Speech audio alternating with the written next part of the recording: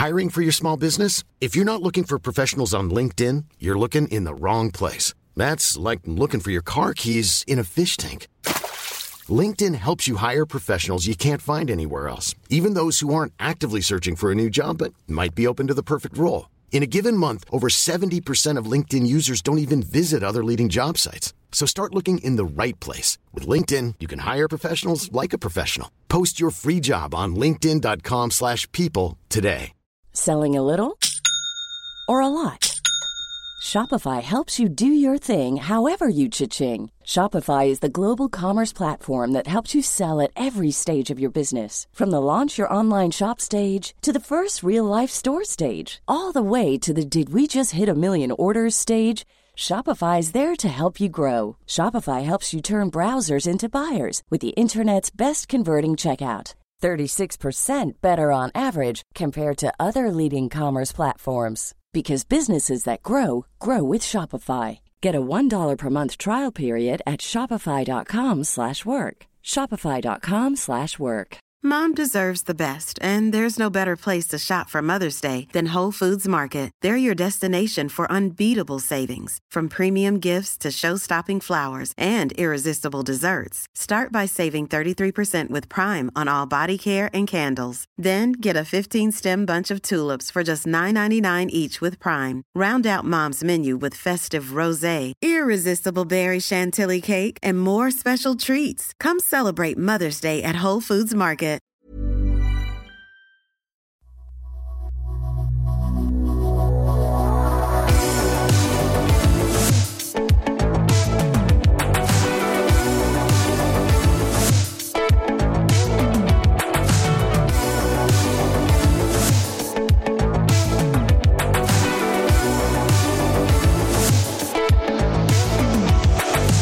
Welcome back to another episode of the Dr. Supercoach podcast. You're on this week with JB, who's joined by Pistol. Hi, Pistol. No long intro this week. I think there's a lot to talk about, so we got to get through as quickly as possible. And no one can listen on 2 times speed if we talk this fast. True, actually. I think a lot of people do listen on 2 times speed, so I wonder what happens when we do pick up the pace a little bit. We're going to have to keep trying and seeing how long we can go for. I can't go for any longer than I already have, so that's good for them, I guess. How'd your week go, mate? It was a week where it just was good, but kind of disappointing. I'm happy scoring 2-3-6-5, don't get me wrong, but Grundy captain was bad, made me feel bad, and then leaving a lot of bench rookie points on the bench is bad. I haven't played Poulter yet once. I don't know what's wrong with me. Every week I'm like, Collingwood's not good, and then I bench him, and I lose points every single week by not having him on field. So haven't learned my lesson there, and have left behind lots of points on the bench the last couple of weeks, but moved up into 299th. So tracking well as we enter the buys, JB. Very well. I had a small green arrow myself for the first time in about 3.5 months.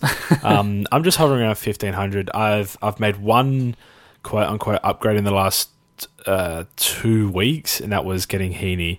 Every week I've tried to get Zorko, I've had something else more important pop up and take that away from me, as in he's been in my team on Monday, and then I've had to reverse trade and do something else out of necessity on the Friday.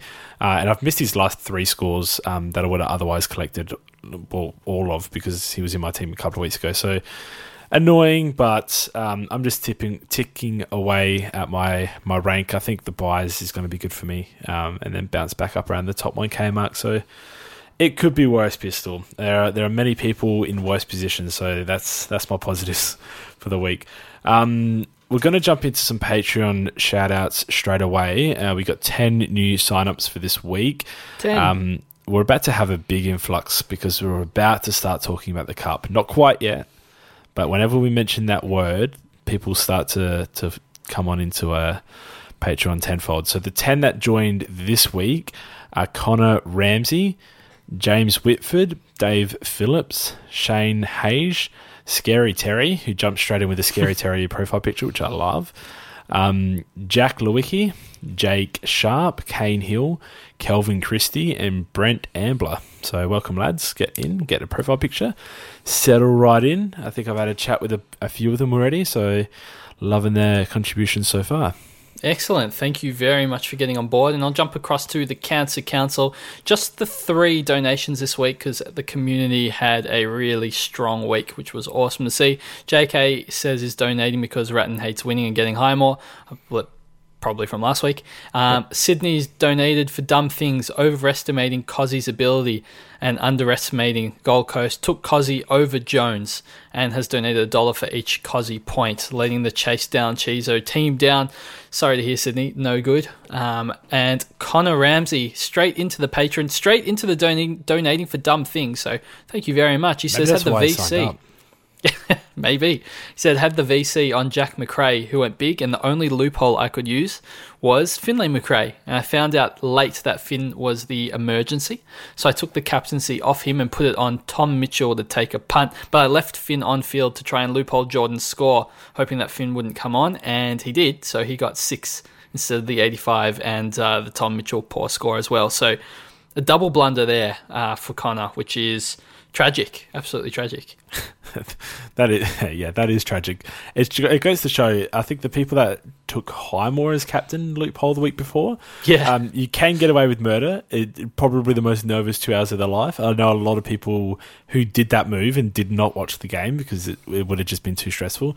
And then there are people like that this week who copped the McRae 6. I think a lot of people got that after we had a influx of green ticks in our teams this Thursday, and most people hit a good VC on the Friday because pretty much all of the players went 120. Well, actually, all of the players went 120 plus that we were considering. So you win some, you lose some pistol, but that risk is just too much for me. I think I would have chickened out of it myself and not used the loophole. So we do have the prize league to go through, and then you're going to float through a couple of our numbers from this season so far, and we're going to show off a little bit before we jump into the main pod. I wasn't able to loophole this week, so I was forced into the Grundy C, so it still backfired, even though I didn't get a Finn 6, but I still lost the equivalent points that Connor lost anyway, just by having a worse captaincy choice. So, funny, I didn't hear your donation. Wasn't a dumb thing, it's just an unlucky thing. When you have Jack Steele there, maybe, but... Yeah, well, I traded in Jack Steele. That works well. Good timing on that one. So, JB, just going through the prize... Yeah, probably should have. Going through the prize league here, we've got first place... Actually, let's start with third place, because third place, Craig, CD Boom, has had a massive month, averaging over 23.50, which is insane. Still not as good as Dirty Devons, who... just pipped him in second place and has moved into 10th overall. And Watto, our winner of this month, has scored 9,489 across this month, averaging 2,372 in the last month. And his rank has just absolutely shot up. I think he's gone from 1,500 to 24th overall in the last month. So and just quickly, I don't think I've scored 2372 in a single week at all this month, and he's averaging that. So that's something. Unbelievable. So, JB, did you have the lucky prize winner? I do. So we have it down as Douglas, the coach of team Kenny Smith. So not a lot of interactions with old Doug in Slack, but if you want to hit us up, or specifically hit Chizo up, we'll ship that stubby holder out to your address and become more active in Slack, Douglas. now that we know you exist, jump in. With a prize as well. So just some, we're looking at some of the stats of the week. We have now, as part of our patrons, we have 7 of the top 10 overall, including first to fourth place patrons of Dr. Supercoach, 26 in the top 99, 77 in the top 499 Dr. Supercoach patrons. That's an insane amount. And 108 in the top 999, so in the top 1K, as well as having the top 9 leagues. Essentially, this is from 470 odd patrons. It's an insane rate that more than 20% are in the top 1K, basically, and 16% are in the top 500. Like, it's beyond our wildest dreams at this point. This is an insane season we're having, and looking very much towards having, hopefully, the first Dr. Supercoach winner.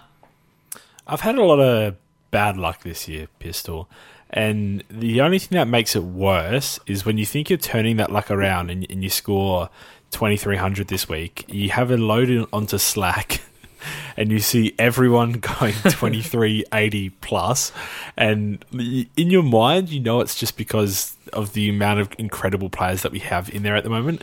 But also, you're sitting there thinking, if I'm giving advice to these guys and I'm doing this poorly or feeling this poorly in a group like this, then maybe we've done something wrong, Pistol. Maybe I need to leave Slack and just go on a hiatus or something. It's crazy how low you can feel with a big score in there because of the amount of good players that are involved. So, absolute credit to all the coaches involved. It's good though, because the amount of coaches in there spreading their wisdom and having incredible years, and all three of us having good years comparatively to like any other year the three of us have played Supercoach all together. It's unreal, and it's just a credit to everyone in the Slack, and it's a credit to you guys as well, having better seasons than I am. But the advice that we're hitting in there is really, really bang on, and the analysis is honestly week by week incredible to read. So we're going to jump into an analysis for this podcast, for those listening still who haven't turned us off even on 2x speed. We're going to jump into the Grundy dilemma, or lack thereof. We're going to discuss this. So I don't know how you want to tackle this from Pistol. I'm going to ask firstly what your thoughts are on potentially sideways trading Grundy, downgrading Grundy to someone who's either going to make money or score close to the other rucks, I guess. I should say he's out for confirmed 2 to 3 weeks over the buys. Yep. Or alternatively, holding Grundy through the buys and trusting someone like Reeves on field. What are your thoughts there? So there's a lot. I think you broke it up well, this question.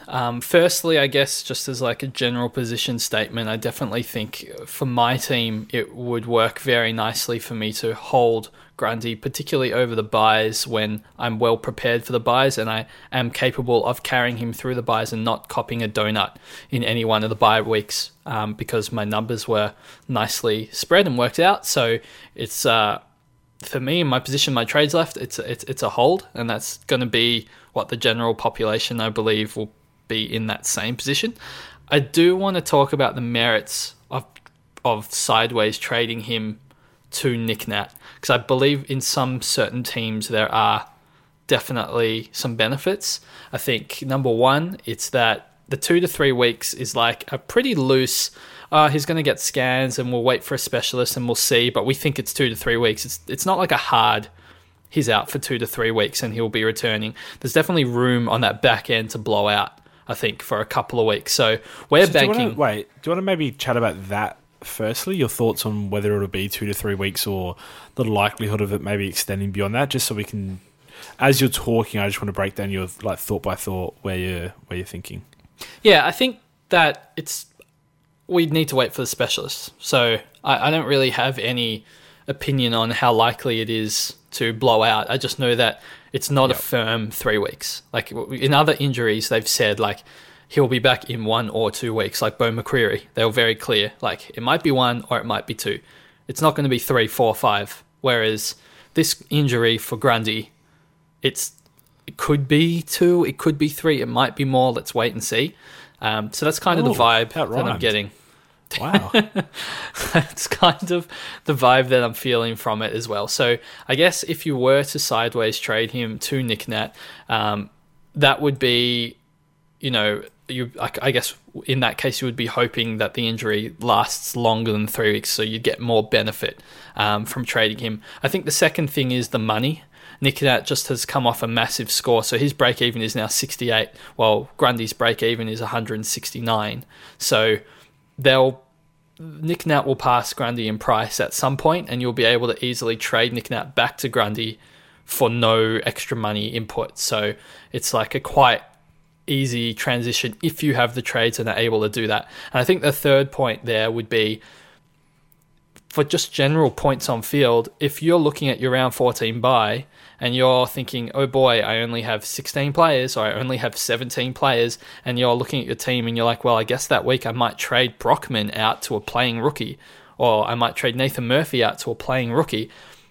It might be better just to trade Grundy out, get Nick Nat's points for, rounds 12 and 14, because you'll end up making more points than if you were to just trade Brockman to a playing rookie who might score you 40 points, but at least this trade with Grundy to Nick Nat might make you, 100 plus points. And then there's the potential for that Grundy injury to extend. So if you are in that position, I can totally see it being viable.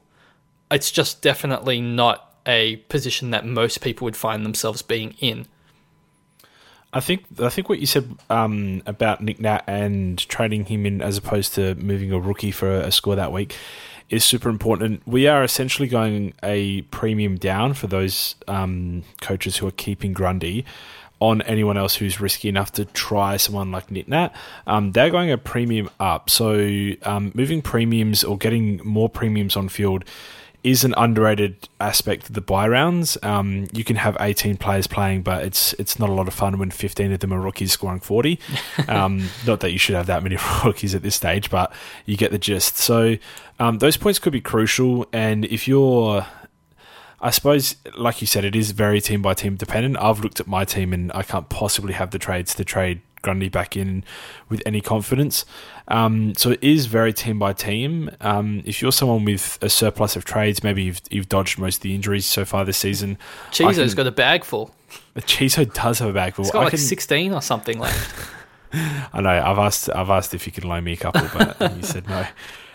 I can understand the merit in doing this for not only a small cash grab, but the points grab could be closer to, like you said, before Grundy even returns, 150 to 200 points potentially if Nick Nat really has some big games in that span, and he's got a decent ruck run as well. So yeah, very good.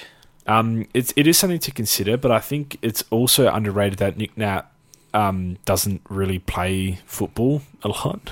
I don't think he's completed a full season in his career yet, and he's looking to do so far this year. So as sad as it is to say, it's almost like an injury is due to happen at any point for Nick Nat, or at least a rest or something along those lines. So I think it's risky getting someone in like Nick Nat when if they miss a week or two, all of a sudden you're falling well behind on that trade that you've used. So, or two trades if you're getting Grundy back in. So there's a lot to consider, a lot to unpack, Pistol, but just as a general response to Grundy to Nick Nat, where do you sit on this?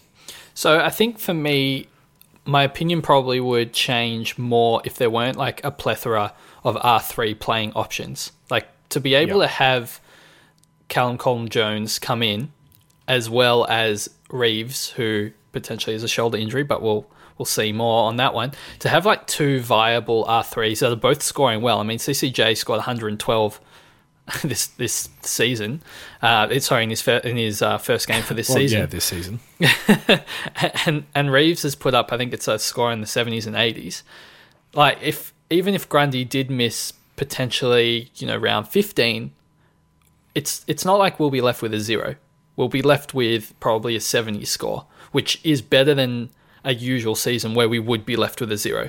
So then I would be more in the camp of trading. But given we have this cover, it feels more fine. Like you could easily get around just by trading in, let's say you wanted to trade in CCJ this week at your R3 for Flynn, which is probably going to be a very popular trade. You get CCJ on field now because Grundy's benched, and then next week you can swing him forward and you can bring Reeves into the ruck and you can have another 2 playing rucks next week. It just kind of all works out quite well for the buys in the R3 department. So because of those options that are available, it makes it much more palatable to actually hold Grundy. Yeah, and I think this is our best argument for holding Grundy. The fact that obviously Reeves does exist and CCJ exists, despite CCJ, by the way, being a forward. He was like a ridiculous amount forward, and I think the only time he took a ruck contest was when Nank looked to have received an injury. Besides that, he was completely at full forward. So we're relying on a young, tall player to score scores. Obviously, playing for a good team like Richmond helps that cause. But as we've seen with Tracy, who I think is a worse player than Coleman-Jones, so it's not exactly like for like, those could also end up in very low scores. So I don't think I'd want to be having CCJ on field for any amount of time that isn't during the bye rounds. Yeah. However, Reeves looks like someone who's at least got a floor of 70. Clarkson put forward that he and McAvoy were really promising in the side, splitting ruck duties, and Reeves obviously being the height of a small building is bound to get some hit outs, bound to get some intercept marks. So I think the security of him makes this almost a non-discussion for the other options, and the fact that I mentioned downgrade, but we're not even like really here to discuss downgrade because I don't see the merit, is pretty much a testament to how Reeves looks as an option, and the fact that CCJ also exists as a secondary option if Reeves has something happen to him as well. Yeah, the downgrade is a weird option because surely you're better rookies to downgrade to these guys rather than Grundy. Like, you're going to need to trade Grundy back then, and it's not going to be for like a points profit. Most likely it's not going to be for a points profit, and probably not a money profit given there's other ways to get Reeves and CCJ anyway. So it's a bit of a weird one to suggest downgrading Grundy, especially during the buys. So I guess suppose this option would be applicable if Zach Smith was more of an really option. Good. Yeah, because maybe 200k a ruckman with superb job security he should have, because Witts is missing the rest of the season, who we've seen average 85 plus before, but he just doesn't look likely to average 85 plus. He might be the only ruckman in the league that gets sole ruck duties that doesn't average 85 plus at this rate. So I mean, there could be people that are just like have like 14 players during the buys and just need to get numbers. But if you have like 14 players during the buys, you probably have other non-playing players that you can get rid of instead of Grundy. So I think essentially we can see scope for the sideways trade to Nick Nat, and if you're a risky player and you have a lot of trades, and this is essentially why you have a lot of trades for opportunities like this, there could be a monetary and points gain for sidewaysing Grundy to Nick Nat. Just be wary of Nick Nat's injury risk as well, because you don't want to be fumbling that position in your side all season for the rest of the year. So just be wary. And the players who are holding, I think, are admitting that even if this injury does become a 4 or 5 week injury, having Reeves on field for a couple of rounds is less painful than having to try and get Grundy back into your sides with limited trades. And I think the last point I want to make is, if you are going to trade in Nick Nat, just kind of look at the risk profile of your sides. I don't know if I could recommend that if you also traded in Heaney last week, and I think a lot of teams now have Aaron Hall. There's just a lot of players that have higher, I guess, injury risks. I mean, I know some people are planning on trading back in Josh Kelly, for example, as well. If you add up all these players and you're trading out Grundy and then are planning on trading him back in, I think you might be a bit short on trades coming, towards the end of the season. So just another thing to keep in mind. Yeah, so I think we can pivot onto the rookie discussion now, which in Slack has been a little bit of a heated one, not intentionally, but between us. I think, you and I have gone back and forth, mostly due to a misunderstanding. I think more of the phrasing around the rookies this week, and just the fact that going early on a rookie is still super risky, no matter who they are, and going early on someone who had ice on his knee post-game, albeit precautionary, like at best, is still inherits quite a lot of risk, and that it's not just a guaranteed playing player on your field for the next couple of weeks. Having said that, who are you talking about? Bianco, I'm talking about. Oh, okay. Sorry. Having said that, you knew who I was talking about. I just wanted everyone else to know who we were talking about. They would know when I got to my next sentence. Having said that, players like CCJ and Bianco are going to be coming off of their bubble after this week's bye. So both will be gettable next week off their bubble. Sorry, CCJ. Bianco and Reeves will be gettable next week off their bubble. I should say CCJ is a longer prospect because he's got his bye. So those two players, I think, considering what we've seen from them so far, Reeves offering the Grundy cover and Bianco offering just decent scoring potential on field during the buys as for a rookie. I think they're both really highly touted rookies for us to get into our sides. The the moment it gets dicey for me is when players like myself are planning for a double upgrade that week to two players like Whitfield and Josh Kelly or Travis Boak or players that we'll discuss later. And now all of a sudden you want 4 players in your side, you've got 3 trades, and someone's going to miss out and you don't want it to be the guy getting you lots of points. So going early on 1, I think is going to be pivotal this week. I'd like you to discuss which one is probably best to go early on, then Pistol. Yeah, it's a good prompt. I think for those that didn't watch Bianco play and maybe just looked at the score 83, like he was so good. Like he was everything that Collingwood supporters needed to see this season to have any sort of happiness towards the back half of the year. So I'm very thankful to Trent Bianco and how he played. He was fantastic, and I think at least now he's bought himself a couple more matches, I would say. Quite a few more, hopefully, to the end of the season. But regardless, I want his scoring on my field because I feel like he can put out some good scores. He plays Adelaide this week. He'll play in round 13, which is a little bit of a difficult buy for me as well. So I want that scoring potential on my field. I think you touched on it, but just to, I guess, explain it a little bit more in depth, the flexibility it allows you by getting Bianco this week is the biggest win in my eyes, because next week, if you weren't to go early on one of these rookies, next week you have to get Bianco and Reeves if he's not injured. Like they're absolute no-brainer picks. And then if you want to get an upgrade, like you said, a Whitfield or a Kelly or whatever, you can only choose one. And what happens, JB, if you cop an injury? Like, I don't want to jinx it because, as we all know, I made a comment in Slack saying, what if Grundy gets injured? No, we don't know that. Can you expand on that, please? No, do I have to? I have to expand on Bianco, so if you want to just give us a moment of your time. Somebody said, I should just captain Grundy, right? It's not like he's going to go sub 100. And I said, what happens if Grundy gets injured? And then he scores worse than that. And then, like, within the next hour, Grundy got injured. You also said, at least we get Finn McRae making some money. I said it's a bit morbid, though. Just to paint the whole picture for everyone. McRae went down in price as well. So it was like I know. Whammy. So bad. Oh, my God. But, yeah, if that were to happen again to another player, which I will not name any names. Good call.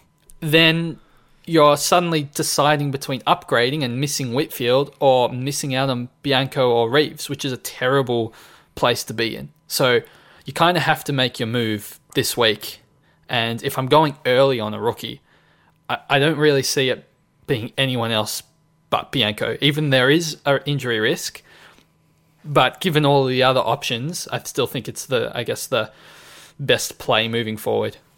Okay, so I'll get you to go through why not Reeves in a second. Shoulder injury. We don't even need to talk about it, do we?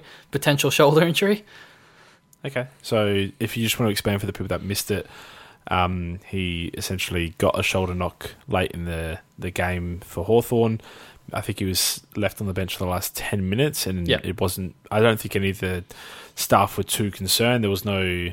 He was smiling and happy, and didn't seem to be fazed. There was nothing dire about the situation at all from a viewer's perspective. But he didn't come back on, and despite it not being mentioned in the presser, it still could be an issue coming off his bye if it is one of those stingers that hangs around, like we've seen with Dan Houston and now Cam Guthrie. We don't know, so essentially it would be a little bit silly to just jump into him before he's named for his bubble game. So I think that's just the gist of it. So, I mean, yeah, Bianco is the guy to get. I'm just worried. And unless you're going next week, unless your plans are to go 2 down, 1 up, in which case there's no reason to go early on Bianco this week. Would you agree with that? No, well, the whole ones if you get an injury type argument still makes if you get an injury, you're in the buys. So there's no real desperation to trade, especially if you're trading 2 guys on their buy. You're essentially juggling zeros anyway. So I think you could get an injury to a player, and then if it's a long-term one, you need to trade them out. You might be priced out of somebody that you wanted because of the injury. I think just for the safety of flexibility, I still think it's a low-risk play getting a high-scoring rookie that will gain you points this week on field for a small risk of, even though it's a high risk of an injury-prone player, it's a small risk given he only really needs the last 2 weeks, and then you don't really care as much about the rest of the season after that because he won't be on your field, if that makes sense. Okay, cool. I appreciate the wording on that. I've tried to word it correctly. Yeah. I really just didn't want people, especially those with an option of not even trading at all this week, if that was their plans. Yeah, I just didn't want to sell false hope on get him no matter what. And that was sort of the messaging that I was getting from like personal messages and on different socials, and I was like, let's maybe pull back from that idea and just look at it in a grander scale. So, no, I think we've gone through that perfectly. CCJ obviously not as much discussed because he does come on and off of his bye before he's on and off of his bubble. So he's one to look at in a couple of weeks' time. Reeves next week, Bianco this week is our ordering. I wanted to ask quickly about Max Holmes. Is there any chance that he's a must-get for us as a rookie? He's played 2 games now for Geelong and he's on his bye. I think he's a possible get, but far from a must-get. I can see how he can survive Guthrie and Duncan's return, but I find it really hard to see how he also survives Dangerfield's return into the side. So he might be reliant on another injury in that side to remain in, but it's definitely the possibility is open. He looks like a player that could have decent scoring potential. So we'll wait and see, but I'm not like shifting around the board to like plan to get him in because I find it more unlikely than likely. So yeah, that's kind of how I see that. I just want to quickly say with the CCJ, his job security looks really good, at least until Lynch is back. Yeah. So yeah, it's they a don't funny have story. a time frame on, by the way, Tom Lynch. Well, it just means it's a funny story in terms of like he's definitely got the better job security, but then he'll have his bye. And he's not got a good buy either with round 13, people are struggling with. I guess if you're desperate, like if you're looking at a 0 this week and you need to get in Bianco and CCJ, well then I would probably do it to avoid a 0 situation because his job security just looks really good. Okay, well this kind of segues into my next topic. Jarman Impey. You obviously just discussed having a 0 this week and how we could get CCJ. What about getting rid of someone like Jarman Impey?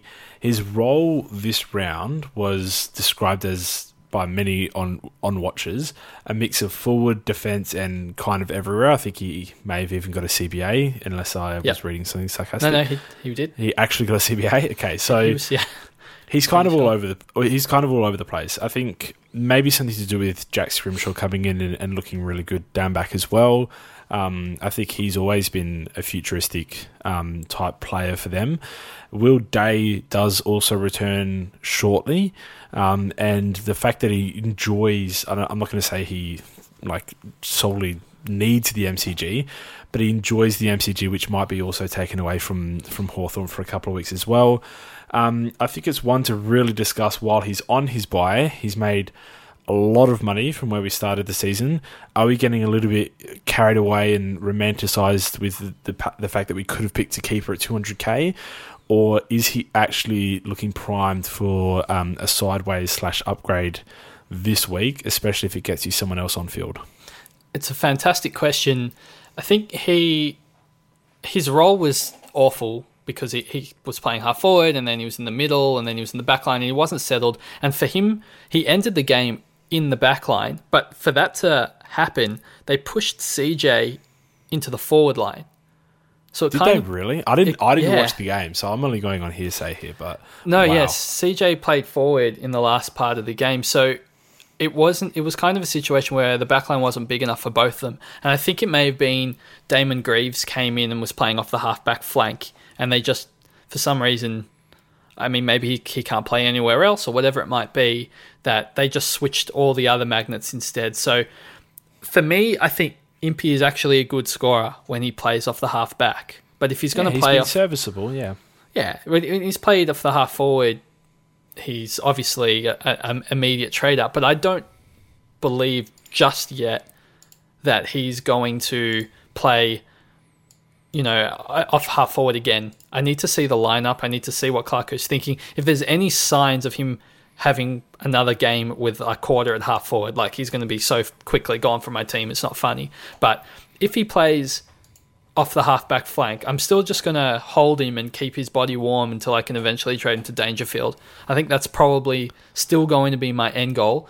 I think the trick will be when to jump, because at some point we're going to jump. That timing will be absolutely critical.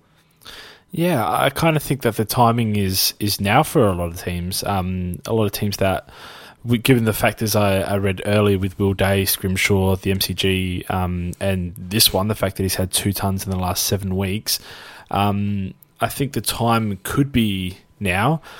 His last 5 matches read 74, 116 against West Coast, which is great, 82 against North Melbourne, 91 against Carlton, 62 obviously this week against Gold Coast.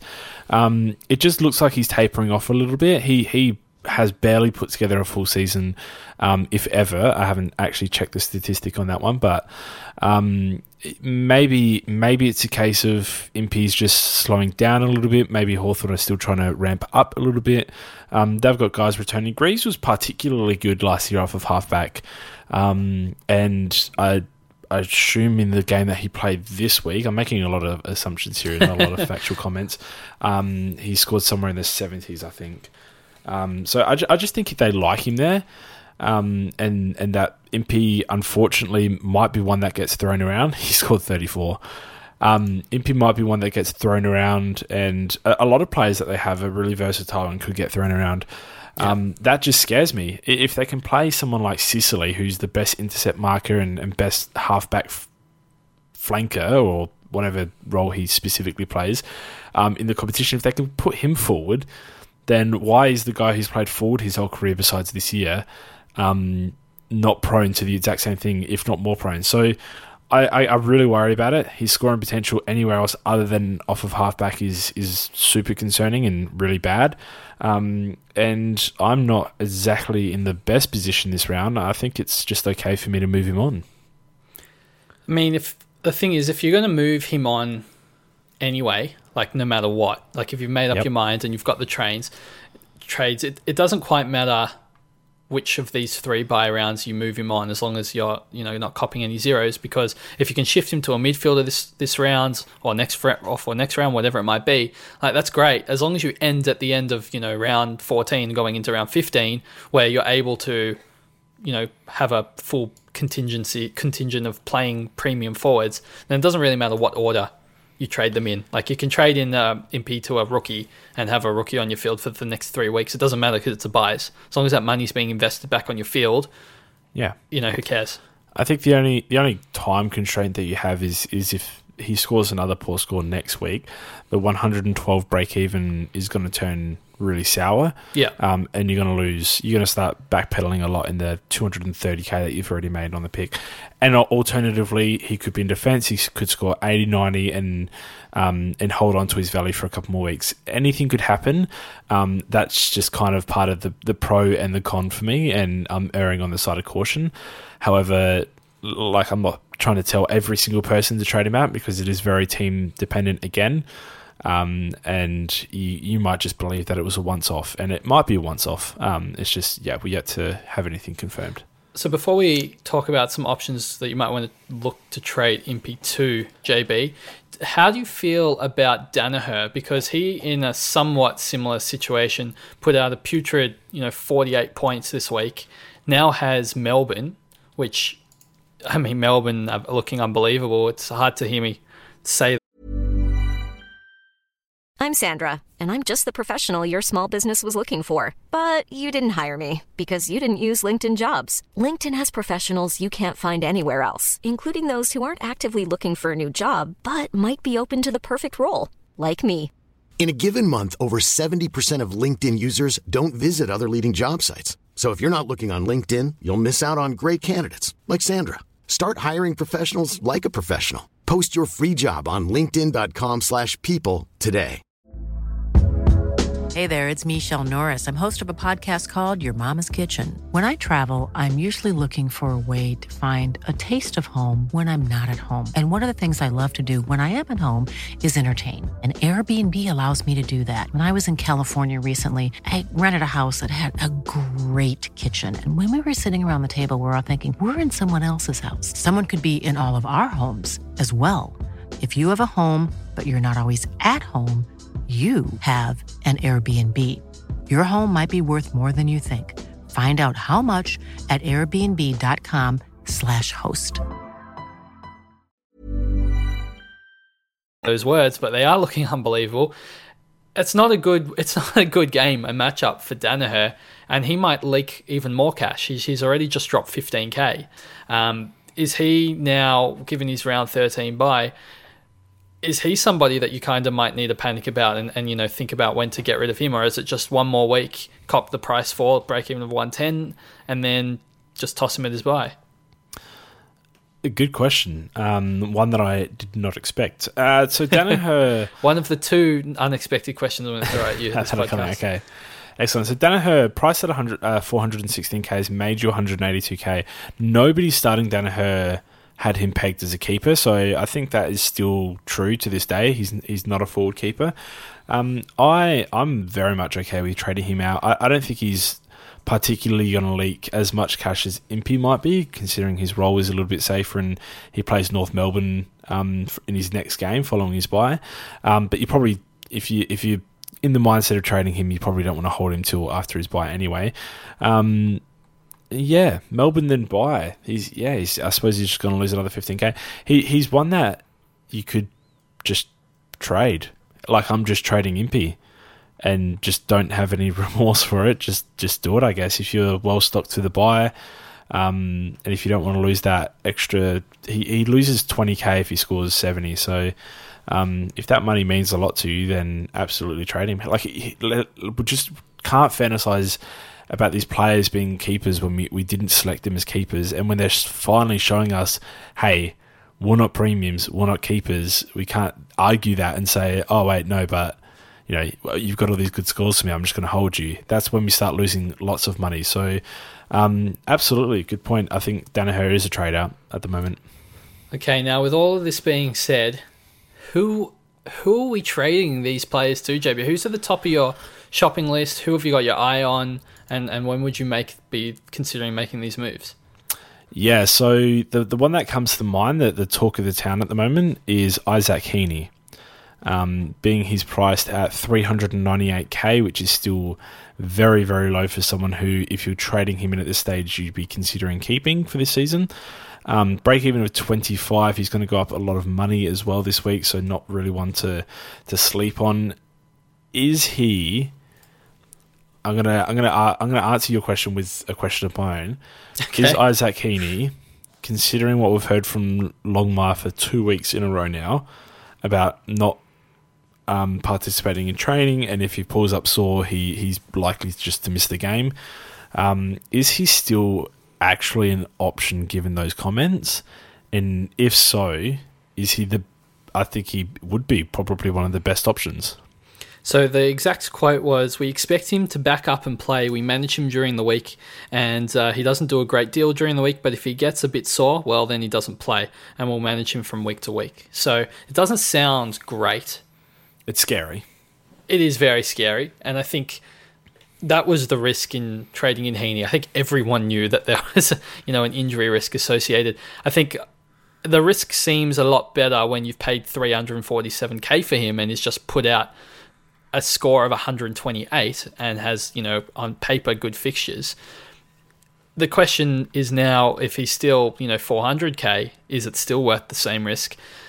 Given the options I can see in the forward line and Heaney's ceiling, I think this is probably the final week where that risk-reward ratio is somewhat balanced. I don't think after this week you can't pay 450 for him and his injury risk. I think it will also depend on what your bench situation is looking like. In an ideal world, you can still hopefully get like an F7 that's somewhat viable. I'm not sure who that might be at this stage, but that could be an option. But just given the forward options and their current prices, it's hard to really justify paying over 100k more for like Bailey Dale, for example, over Isaac Heaney. It's a bit hard for me to fathom that one. So I still like him because I think his scoring potential is very good and his price is still just under 400k. But this is that final week for me. I wouldn't get him after this one. I agree, and at this stage he at least still has St Kilda and Hawthorn, in which if he does play both those games, worst case scenario if he's to miss games after that, you're looking at someone who's still appreciated quite a bit of cash and can be quickly moved to a better player. I know that's risky to associate two trades with someone who you're upgrading to, but he obviously, as he showed this weekend, has an ability to score really well in victories, and they've got a few more coming for the rest of the season, so he could be a very juicy pick. Just be wary, obviously, of those comments. Another one who I think is, essentially number one on my priority list is Shea Bolton for Richmond, the better Dustin Martin. He has scored since that 29 against Sydney, which was a full game of 29. He actually started the season with 85, 88 and 29. Since then, he's sub-tunned once for a 99 against Melbourne. Those scores read 110 against Port, 110 against St Kilda, 99 against Melbourne, 121 against Western Bulldogs, 108 against Geelong and 102 against Adelaide. There's some pretty good teams. Port Adelaide, Melbourne, Bulldogs, Geelong, all turned up. Sorry, Melbourne 99, all essentially as close to Tundab. And now they come home with a couple of nice fixtures. I just think of all the players in the forward line, this is one that we've overlooked considering those first 3 weeks and now is priming to be a very good upgrade target. He's only 512k. I say only like that's chump change, but it's not that expensive for someone who's only sub-tunned once in the last 6 weeks. Yeah, it's definitely a good pickup. It's unfortunate that he's got that round 13 bye, so he's probably not somebody I'm looking at grabbing this week, but potentially if Impey manages to put out an average score next week, you could be looking maybe at trading him in just after his bye, or I'm not really sure what the exact go will be there. Shay's break-even is 97, so he's not exactly going to rock it up, I think that, that definitely could be that missing midfielder link. He just kind of looks like the next best guy out of all the options, and there's not a long list either. It starts to get a little bit punty after that, but you're right, he's been putting out consistent scores. He would have been a good buy at that 400k. Obviously he missed 440 odd or whatever it got to, but then he missed a couple of games with that fracture. But he's back, he's playing good footy, he looks really good eye test wise. He looks amazing. I think overall that's a good call. But do you have any other players that are kind of on your radar that may be a similar price or a little bit cheaper? I have one more. First of all, I should say Aaron Hall, if you don't have him already, because I speak like everyone has him because all of Slack has him. He's an unreal pick. Even at 502k, I would snap him up in a second. I think he's a better pick than Shai, by the way. Shea. I keep saying Shai, but it's Shea. So he and Shea should be top two on your list for me, personally. The other guy who comes to mind is still Sidebottom, and not for the best, most confident reasons, but more so that he's just doing good most of the time. If we sort of brush past his first 3 weeks of 87, 51, 79, he's done well. He's got 93, 119, 85, 92, 94, 96, 94. So very consistent. He's peppering the 90s. He doesn't look in danger of putting out a big juicy ton, but he also doesn't look in danger of putting out a 50 or a 60. So he could be your consistent guy. He's a lot cheaper than Shea. He's essentially got 40k on him, so 30k. I don't know where my maths is, but he is a slightly cheaper option and priced closer to Jarman Impey if you can't quite make the jump this week. But he's not exactly someone who I'm recommending with any confidence. And his break-even is still 97, so he's literally just peppering exactly what he's priced at.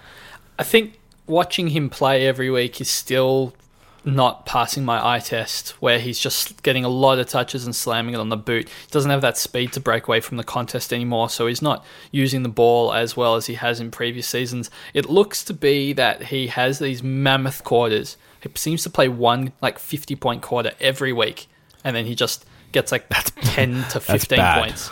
Yeah, he gets 10 to 15 points for 3 quarters, and then just has one massive quarter and ends up on the 90s. I think it's happened the last 3 weeks now. So I'm scared that one day he just won't have that 50-point quarter, but he keeps doing it. So there might be nothing there. I might be jumping at shadows. I certainly think there's far worse picks, but I'm still scared to recommend him, and I feel way, way, way more comfortable with Bolton.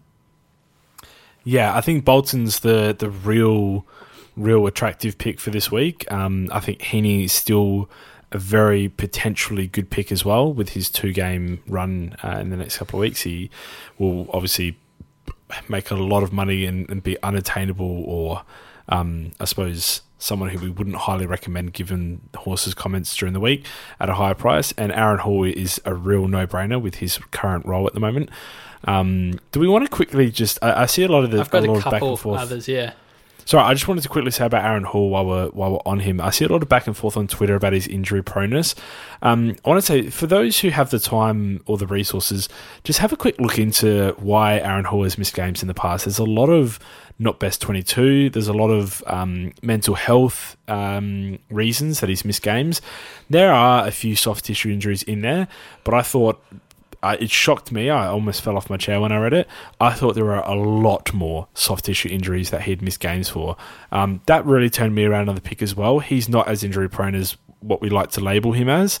And given he's in a relatively bruise-free role as far as AFL player can go, playing off of halfback, when you watch the games, there's really not anyone within 20 metres of him when he's got the ball. So as long as he can keep his body together, which I think is less of a risk than what people think it is, he is a sensational pick with really high upside. So I just wanted to quickly get that out. Have a look into why he's missed games in the past.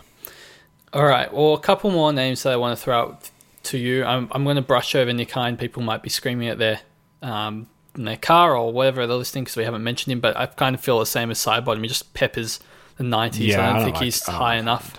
I feel the same way. I feel Bailey Dale has a higher ceiling than Hines and is slightly a better pick, but we missed that 150. I don't know if he's going to get there again, and he's also going to just probably pepper 95. I think he's a better pick, but still worse than Bolton. So Dale's okay, I guess. Just okay. I agree. I think another just okay pick is Tom Hawkins. He's got his bye this week. That's why I really wanted to mention him.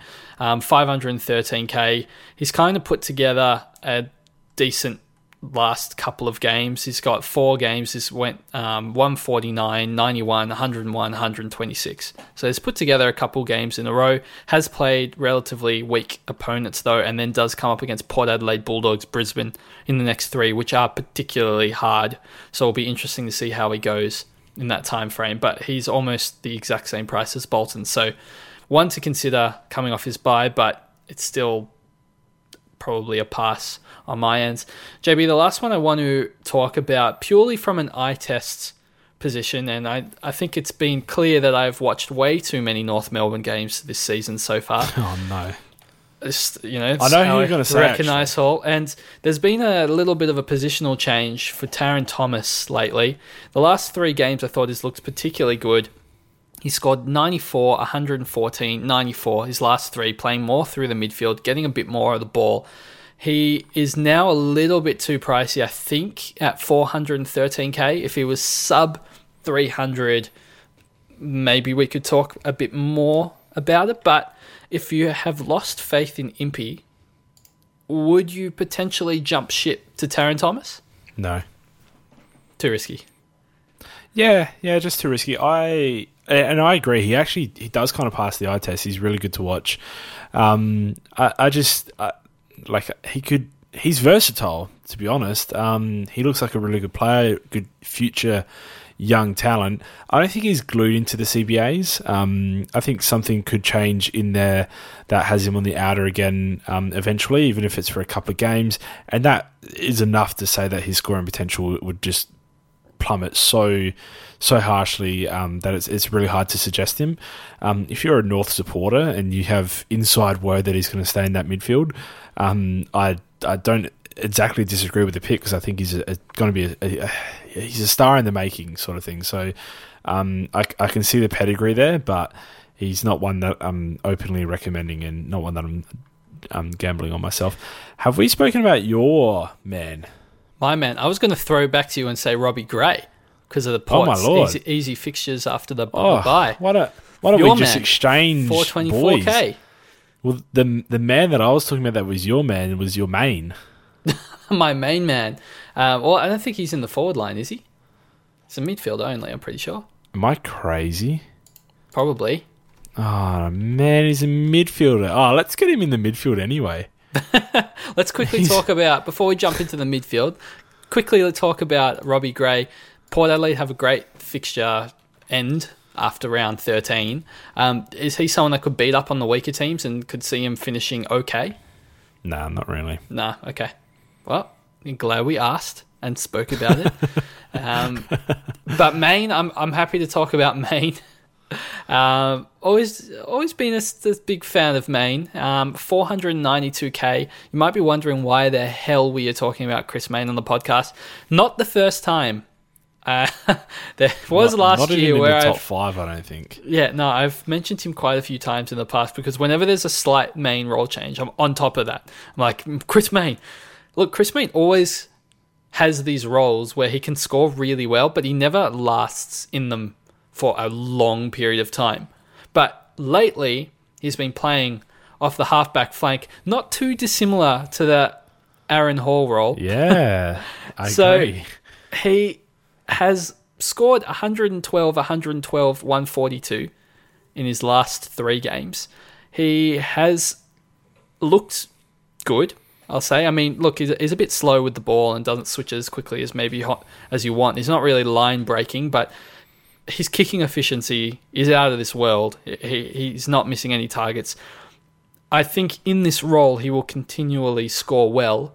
The issue is that we will make changes, we'll throw people in different spots, and I don't think this is going to be a role where, one, it lets Collingwood win a lot of games, and 2, he's going to have to last for like 10 more games this season and in that role, and I don't think that's possible.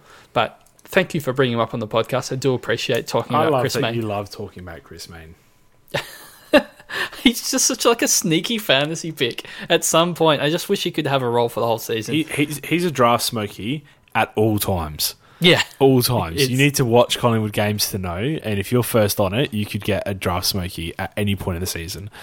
It's all right. So did you want to discuss more about midfielders? Maybe what is it specifically, the guys coming off there by next week? Or yeah, I think that would be a good idea. Well, okay, so I think... Wait, hold on. Yeah. I think I know how to address this. So the main reason we want to discuss players now and not just next week is because what you do this week is actually very, very impactful on what decisions you're able to make next week. We did touch on it earlier when we discussed on the rookies, and just that you might be locked into at least 1 or 2 trades. Just which trades you're locked into, you could probably decide on this week. So if you like multiple players coming off their bye next week, I, for example, like Whitfield and one of Josh Kelly or Travis Boak. I'm yet to crunch those numbers. It'll probably be Josh Kelly. I've identified those 2 as people that I desperately want to get coming off of that bye. So identifying them a week in advance has made me last week trade into a lot of money, which I now hold this week. And this week I am doing everything I can to keep that money high. So next week I can do the 2 up, 1 down, rather than 2 down, 1 up to get one of my premiums in. So I think that pretty well explains what we're going to be talking about now in terms of which players are going to be coming off the bye and which players should we potentially be changing our trade plans for, Pistol.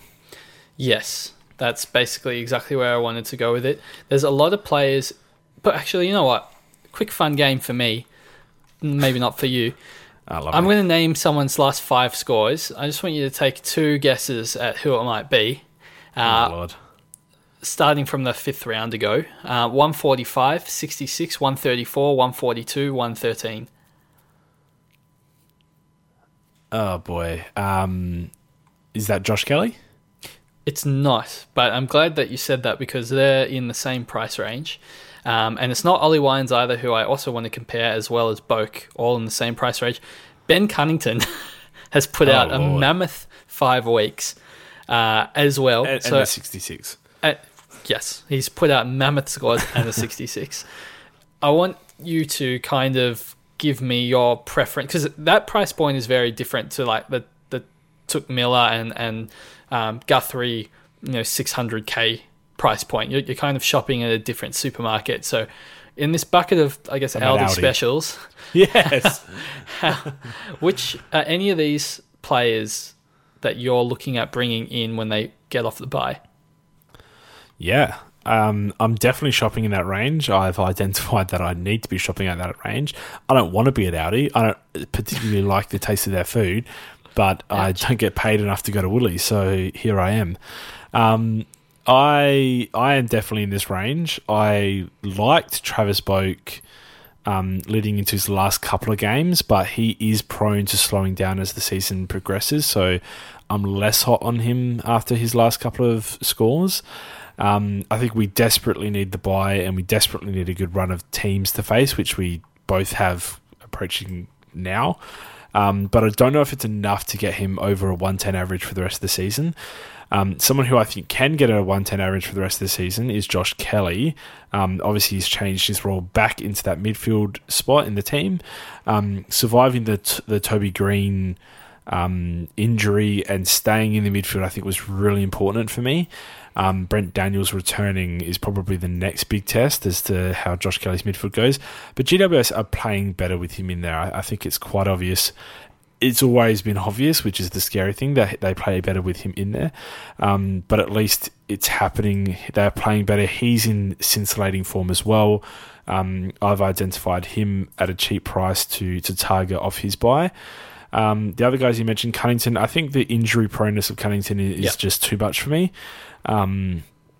With that back injury, that could be really tricky. That could flare up at times. He could miss a game here or there in the second half of the season, and no one will be surprised. I do love he actually doesn't really have a lot of pedigree, but it just, as a player, it's hard not to like Cunnington, but he's just not for my Supercoach team. And who else did you mention? It would have been Ollie Wines. Yeah, Ollie Wines. I think Ollie Wines kind of makes your decision for you when you have a look at his scores. He's had a really good season, most games over 30 disposals, yet he's just not actually got as high a ceiling as what you'd expect for someone who plays so well and is probably the most influential player on our team at the moment. A real barometer for us.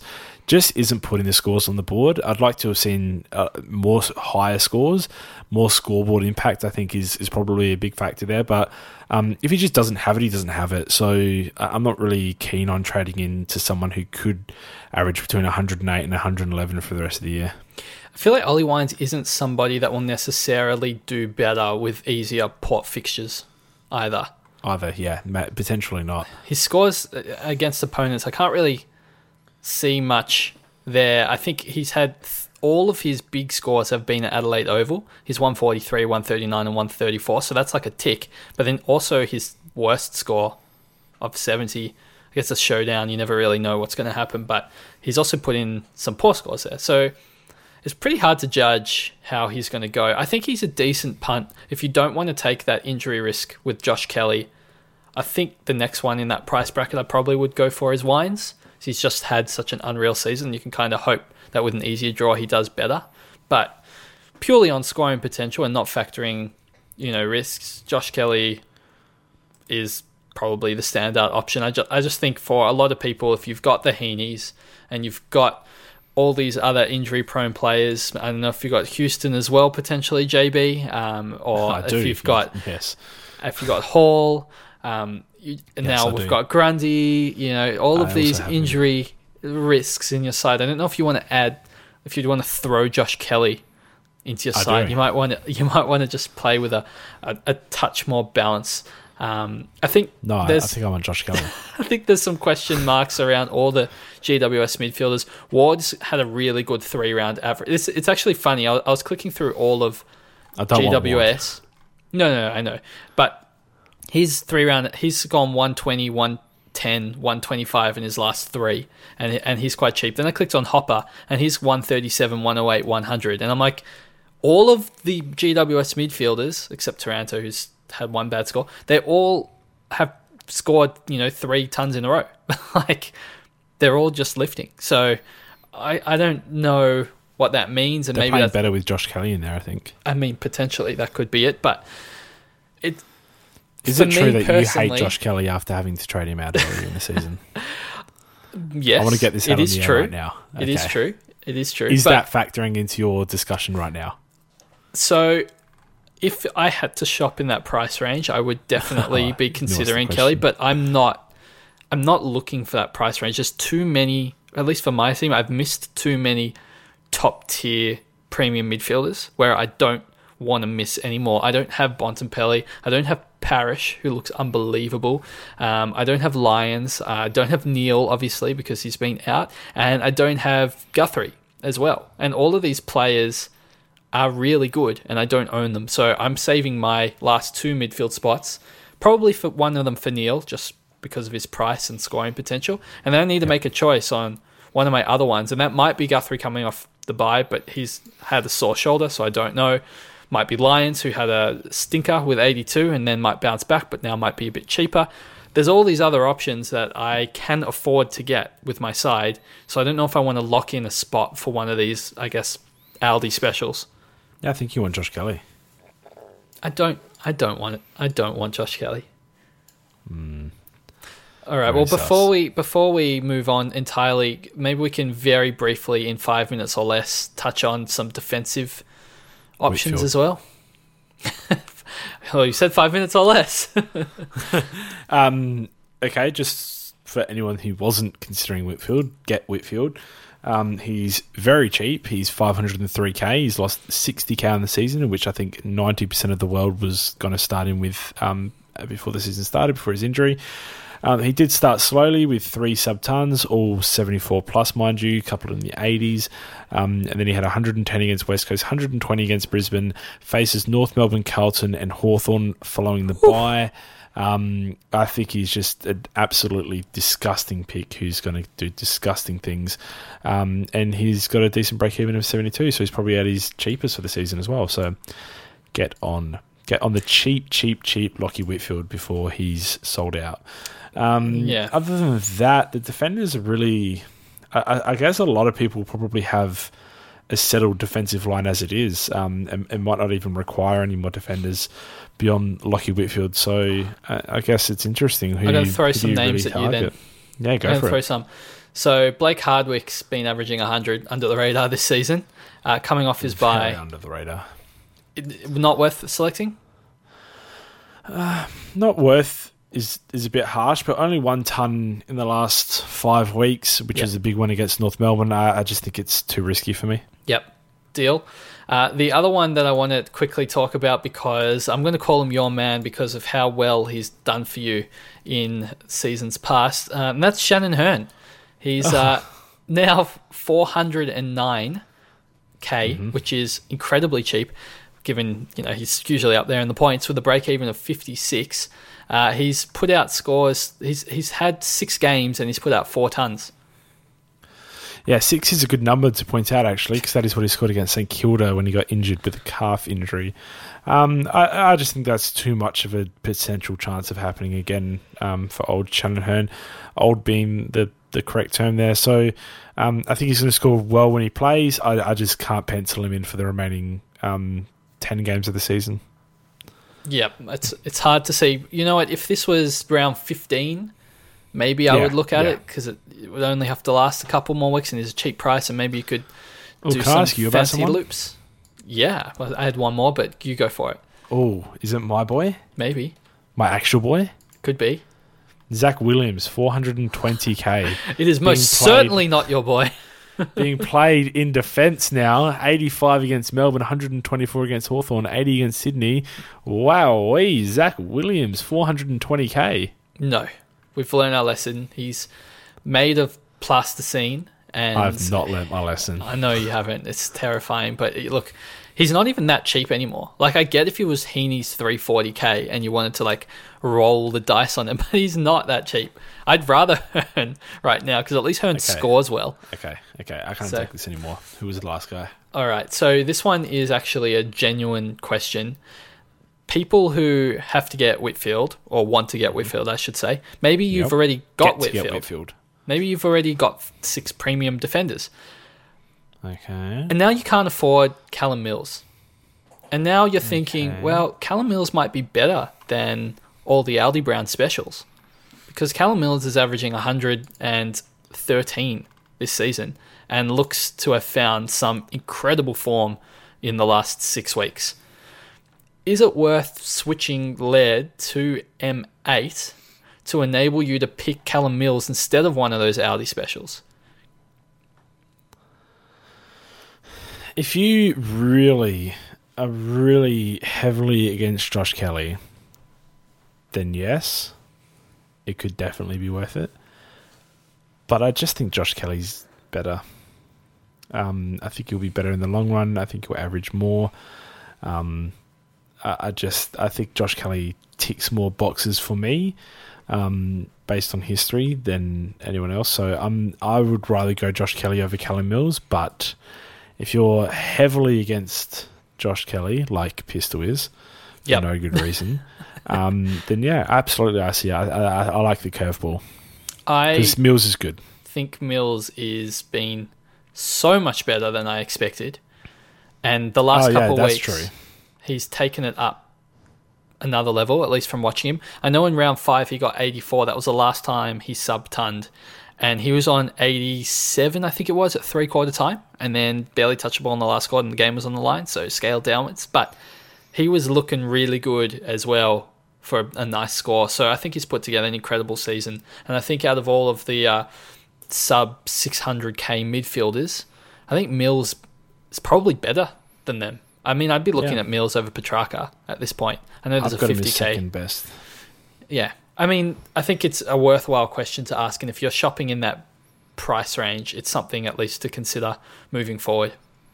Yeah, absolutely. You got to get creative in this game. So, I mean, if you don't have Zach Merritt, he's 540k. So, if you don't have Jack Steele, he's 576k. If you don't have Sam Walsh, he's 561k. So, all Walsh. 3 of those guys are probably better. Yeah. Yep. But anyway, like it's all up there. I like Mills. He's a good pick. Alrighty, what's next on your shopping list? That was about it for me. Oh, we're going with a supermarket theme now. No, I think that's it. I think we're done. That's it for the podcast. The podcast is over. Yeah, we've done our shopping and let's go home. So there's obviously every player is a vice captaincy option almost, and captaincy option given the buys, and you can use the buy players to do all your fancy loopholing. We probably don't need to talk about which rookie to play, given you can loophole in every line anyway, and probably won't have 22 players. But captaincy wise, is anyone tickling your fancy right now? Good question. I haven't looked this far ahead. I maybe should have before the podcast. I think Oliver or Gawn are super easy picks at Traeger Park. I know it's against Brisbane, but I don't think by memory Brisbane are particularly restricting to other midfielders, especially without Berry or Neil in the side. So I think Clayton Oliver, being the form guy, is probably good for a vice captaincy shout. I mean, he's just not going to score sub 115. He just doesn't have that in him. Yep. I need to check when was the last time he even did that. Round 6 against Richmond, he scored 114. And round 3 against GWS, he was tagged to 67. There is only 2 sub 115 scores for the season. He's having an insane year. That is unbelievable. So he's the best vice captaincy option for me, I think. Gawn should do decently, by the way. So if you are more inclined to go Max Gawn, then I don't disagree with it. In terms of captaincy scores, it's going to be tough to find someone to bounce back into. I suppose Optus Stadium, Western Bulldogs play Fremantle.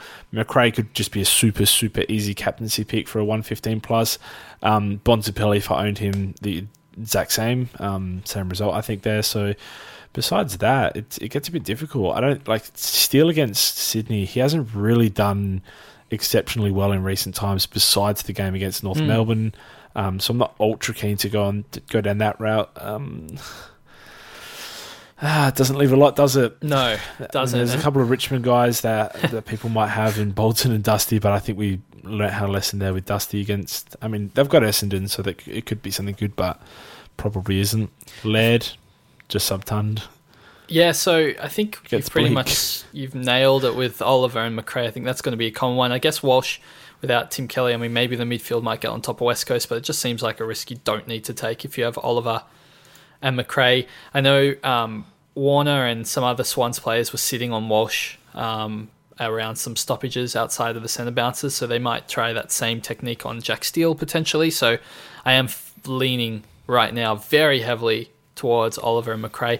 If you need a smoky to try and win a league or two, Rory Laird last time against Collingwood will forever be etched into my brain, given he scored 185 against us. So I think with Collingwood's current form and Adelaide's decent form, playing at Adelaide Oval, I would expect Laird to have another good game. So that one is definitely right there for the taking. I think Heaney could do silly things to St Kilda as well if they're not in their game. So I mean, Callum Mills. Callum Mills and the other one could do very sneaky things. I suppose there are a lot of average picks, a few good picks. I think you just have to stick to what we know in Clayton and Macrae.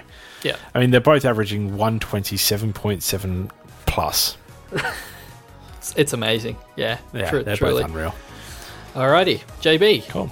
I think we got there in the end. I think. Yeah, I think we did as well.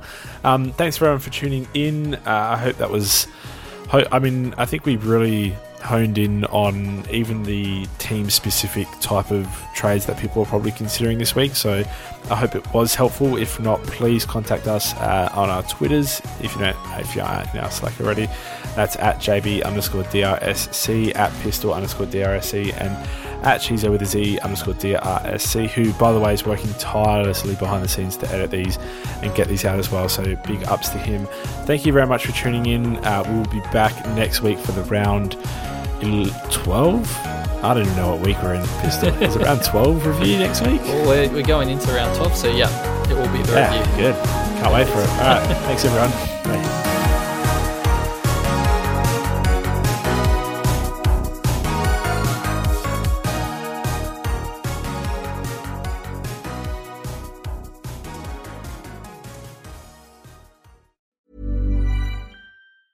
Mom deserves the best, and there's no better place to shop for Mother's Day than Whole Foods Market. They're your destination for unbeatable savings, from premium gifts to show-stopping flowers and irresistible desserts. Start by saving 33% with Prime on all body care and candles. Then get a 15-stem bunch of tulips for just $9.99 each with Prime. Round out Mom's menu with festive rosé, irresistible berry chantilly cake, and more special treats. Come celebrate Mother's Day at Whole Foods Market. Planning for your next trip? Elevate your travel style with Quince. Quince has all the jet-setting essentials you'll want for your next getaway, like European linen, premium luggage options, buttery soft Italian leather bags, and so much more. And it's all priced at 50 to 80% less than similar brands. Plus, Quince only works with factories that use safe and ethical manufacturing practices. Pack your bags with high-quality essentials you'll be wearing for vacations to come with Quince. Go to quince.com/trip for free shipping and 365-day returns.